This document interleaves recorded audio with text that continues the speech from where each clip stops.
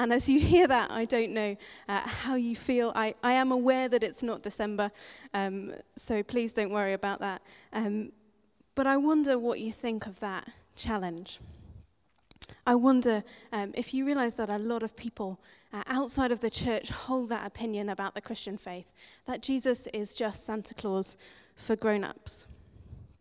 And I wonder what you think about this idea of apologetics, this little Christian jargony phrase, apologetics, that we use in the church, but many of us don't necessarily understand what it means. Well, it's one of those weird words which sounds like something that it's not really. Apologia is the Greek, which means to give an answer or a defense. It's the kind of word that you would have found in a courtroom, and it came into the English language early on as words go, and it's lurked around with its original meaning for a few hundred years, being something that was used in the law courts and that sort of thing. And then in the late 1500s, it began to mean this thing, a frank expression of regret for wrong. And eventually, over the next couple of hundred years, it matured into its main meaning now in English, to apologize. But when we talk about apologetics in church, we're not talking about saying sorry for the Christian faith. We're not saying, oh, I'm terribly sorry I'm a Christian. That must be really rather irritating for you. We are saying, actually, we have something really wonderful to be excited about. We have a God who has transformed our lives, and actually we want to talk about him. So that's where we start today, giving an answer or a reason or an explanation for the faith that we have. And if you want a biblical basis for why we do that, if it wasn't vaguely obvious, 1 Peter 3:15 is a great place to start. It says, "Sanctify Christ as Lord in your hearts, always being ready to make a defense to everyone who asks you to give an account for the hope that is in you, yet with gentleness and reverence." So when we come to defend our faith, we're not going in all guns blazing, trying to batter the other person out of the way and win the argument. But what we're trying to do is explain what the hope that we have is, because it's wonderful, and to do it with gentleness and reverence. I think one of the questions we have to ask, though, is in this world where people live quite happily by themselves in their own little communities, are people actually asking what Jesus is all about? Are people asking questions about the Christian faith? And if they are, what questions are they asking? I was watching a film the other day, and one of the lead characters in it said, "I don't know anyone who goes to church anymore." And I thought that is so true for so many of the people that I meet, that they actually don't know anyone who goes to church anymore. They don't really have any questions about Jesus because he seems a bit irrelevant in their life. But there are some people who are asking questions, and among them, there are lots and lots of atheists who are very angry and very cross about the church. And I don't know if you've ever spent an afternoon reading atheist websites. Probably afterwards you want a good cup of tea and an entertaining film, because they can be quite hard work to read. But they're really interesting what they accuse us of as Christians, what opinion they have of us. And one of the things that they say is Jesus is Santa Claus for grown-ups. I'm going to let you draw conclusions, just in case there's anyone in the room that would find that conclusion difficult for obvious reasons, ideally if they're under 11. But the idea is that Jesus and Santa Claus are equal in terms of their relevance to my life and the importance and the impact that they're going to have in it. And I don't think that that is necessarily true. Now, there are some obvious similarities between Jesus and Santa Claus. They both have beards. Different colours, but both beards. They both have an unusually large number of names, don't they? You've got Father Christmas, Santa Claus, St. Nick. On the other hand, you've got Jesus Christ, Emmanuel, the Son of Man.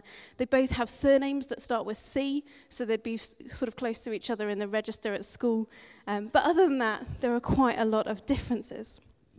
One of the other things is both of them seem to know an uncomfortably large amount about all of us. They know whether we've been naughty or nice. They know where we live, how old we are, our eye colour, our height, and which chimney pot we live under, assuming you still have a chimney pot. But there are quite a few significant differences. So the first thing is that Santa divides us between being naughty and nice. Which list are you on? And much against common perception, Jesus doesn't. According to Jesus, we're all on the naughty list. And that's a little uncomfortable, isn't it? I think that when we examine ourselves, we all realize that actually we are not quite as good as we thought we might be.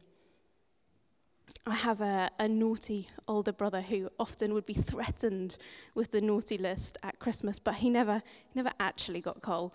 But, there is that sense that some of us are better than others, and is there a scale? Well, Jesus says, no, we're not all on one list or the other. We are all on the naughty list. And I think that's quite uncomfortable. Jesus says, you're on the naughty list, but I'm going to change that for you. So why might people think Jesus and Santa Claus act the same? Well, I think as adults we have a bit of a tendency sometimes to turn to Jesus, and this is us within the church I'm talking about, to turn to Jesus with a bit of a shopping list, just like we do when it's coming up to Christmas and we're writing to Santa at the North Pole. These are the things that I would really like you to do for me today, Lord. I would really like a new iPad, a new house, that promotion at work. I would really like that new car, that new buggy to put my baby in. I would really like another child. Lord, can you make all of these things happen? And I think for some people outside of the church, that's how they see us behaving. And it's no surprise then that they draw that parallel between Jesus and Santa Claus, kind of a wish fulfillment, a big pie in the sky, someone who's going to give you all the things that you've asked for. And I think we're really guilty sometimes in the church of turning God into this great big present-making machine. I think sometimes we want him to be someone who serves our needs. We're not really content for us to be the people who serve him unless he gives us what we want. And I think that's a very uncomfortable challenge for us in the church. But actually it's sometimes what people outside see. They see Jesus as someone that we only go to when we want something, when we want him to change a situation for us. And they see him as someone who doesn't always do that for us. And that makes them uncomfortable and skeptical. I think sometimes we forget that what Jesus did for us was a lot more than turning up with a sleigh, some beautiful reindeer and a whole set of presents for us. You see, I think we often want Jesus to be something nice, something good, something happy, to take away the pain of this specific moment, just like it did when you were 5 and Santa gave you that present you really wanted for Christmas. And I think in our consumerist culture, we tend to want to buy our way out of uncomfortable situations with real fixes, to cover the pain or the emptiness with the next toy or car or drink or promotion or holiday. Covering the pain up rather than, as that man very kindly prophesied for us earlier, seeing God as with us as we persevere and he transforms us in the situation. You see, Jesus offers us something much more permanent, much more wholesome, much more holistic and fulfilling. He doesn't offer to take our pain away just for today, but to transform our whole lives and the lives of the people around us. Jesus himself is the best present we will ever get. God has already given you. He has given me, he has given us the best that he had to offer, and its batteries don't run out. It even comes with them. God knows that we tend to be naughty, that we tend to get ourselves into trouble, that we do things that we wish we hadn't, and we tend to regret them. But he is able to change that for us. See, I think sometimes we want to wriggle out of that uncomfortable situation of being on the naughty list, of the idea that actually things go wrong in our world. We kind of want to believe, don't we, that people are intrinsically good and just sometimes they get into a bit of trouble. I studied English as my first degree, and literally everywhere that you look, you see corruption, depravity, pain, suffering, anger, all those sorts of things in the name of a good story. And okay, some of it is hyped up for the purpose, but isn't that in some ways what we see all around us in the news, among our friends, at the school gate, at work. The world around us is completely wacky. You know that phrase, you couldn't make it all up. Well, I just don't think that we can make up the amount of chaos and suffering and sin that is in the world. Jesus came to rescue us from all of that, from the totality of that. He came as the present that lets us find a way through and out of it. God knew that we were sinful. He knew that the naughty list was where we would all end up. And in order to be in good relationship with him and to come off the naughty list, he sent us Jesus. Jesus offers us so much hope.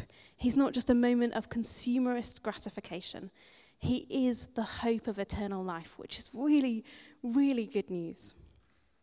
John 3:16, as I'm sure many of you know, says, "For God so loved the world," brackets, and all the people in it, "that he sent his only Son, that whoever believes in him might not die, but have eternal life."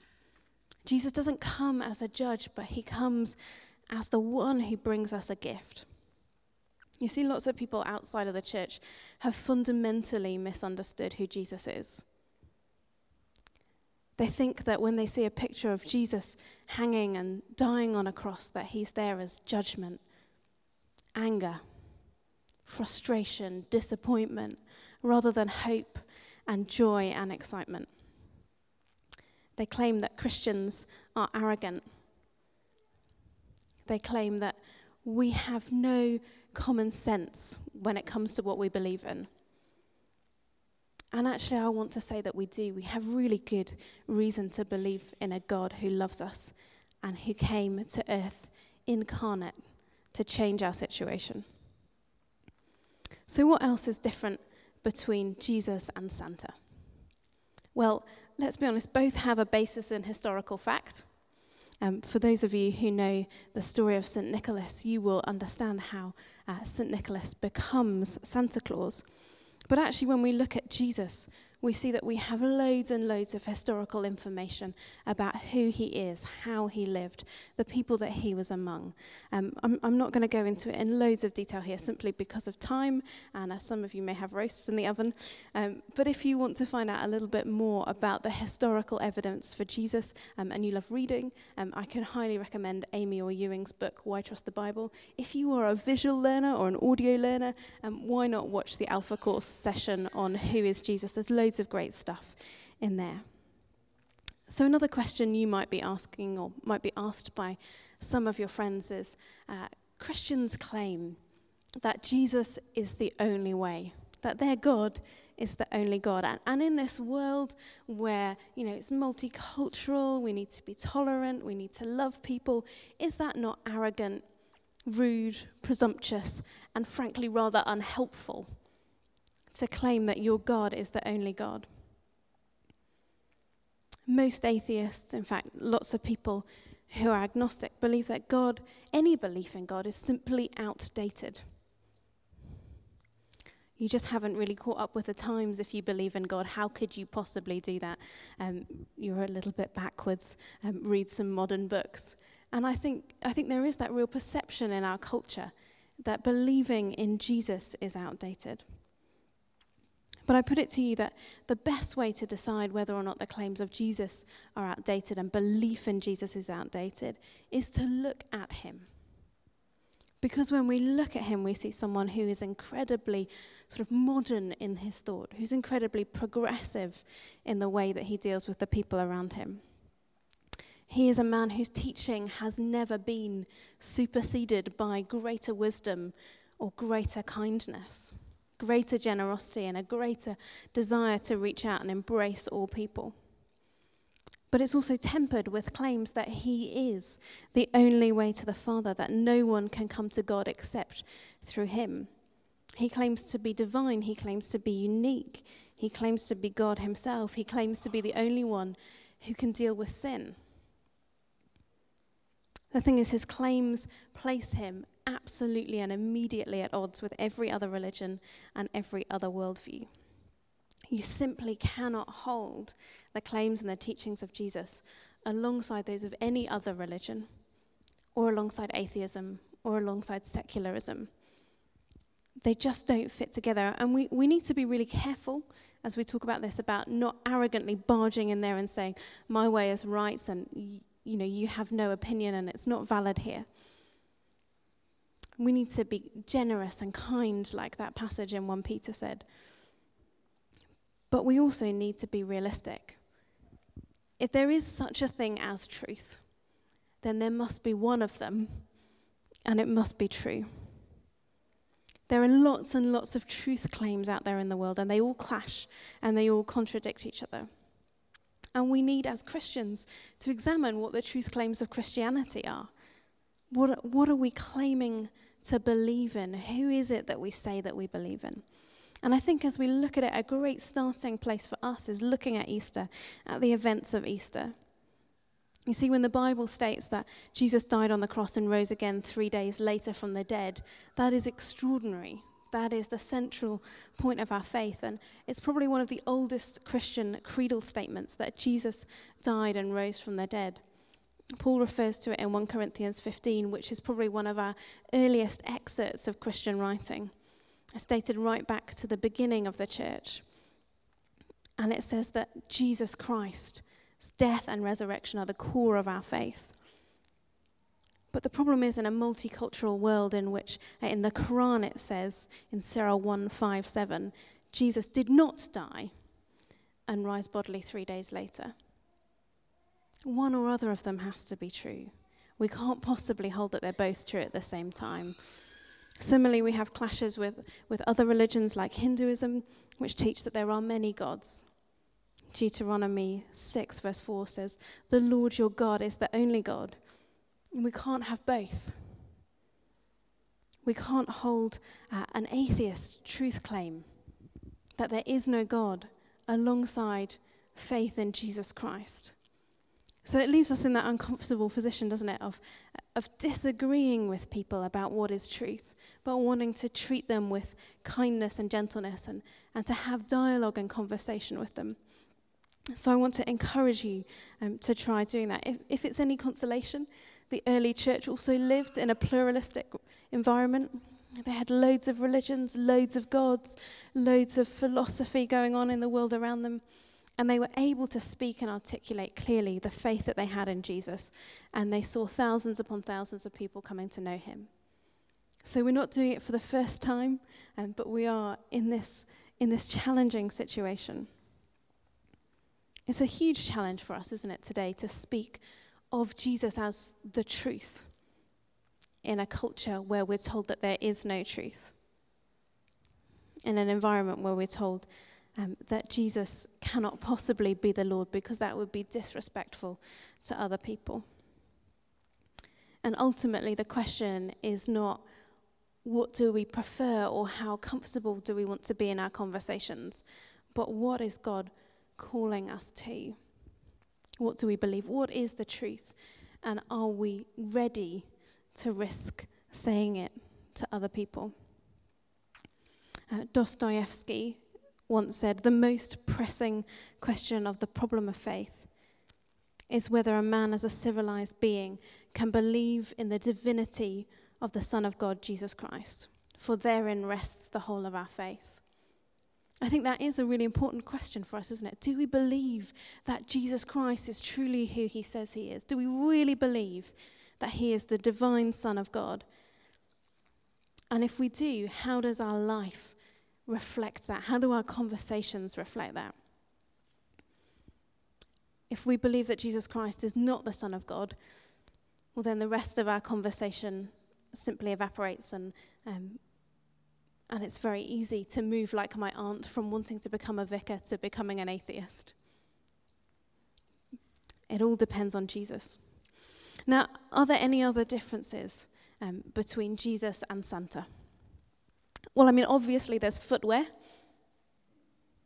Santa needs snow boots, Jesus needs sandals. But seriously, are there any other differences? Well, I think the one that is most exciting for us as a church is that we believe in a Lord who comes into our lives. We believe in a Holy Spirit that lives in us. We believe that Jesus is the Son of God. We read it in the Bible. We experience it in our lives. We encounter him by the Spirit. We see evidence for it in the world.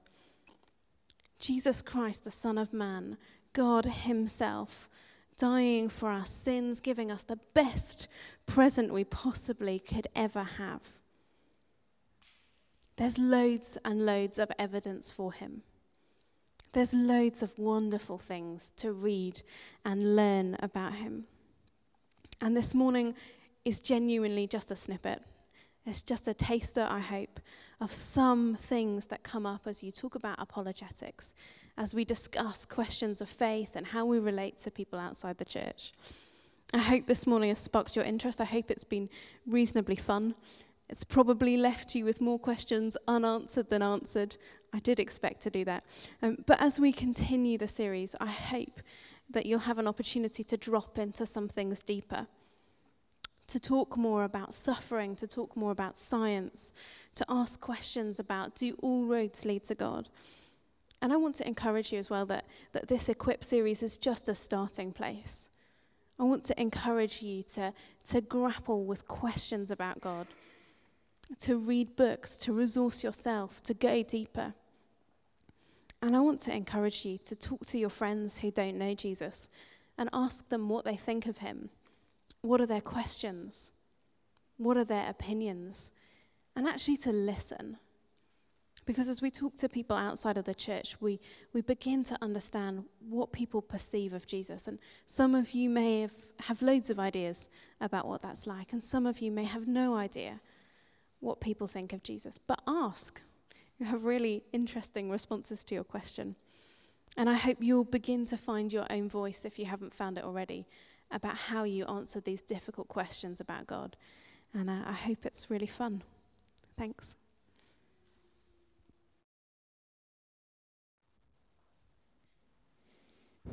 Thank you, Joe. That was wonderful, wasn't it? So why don't we turn to the person next to us or around us? What's the main thing you're going to take from that talk? What are you taking away? What's the takeout? 30 seconds.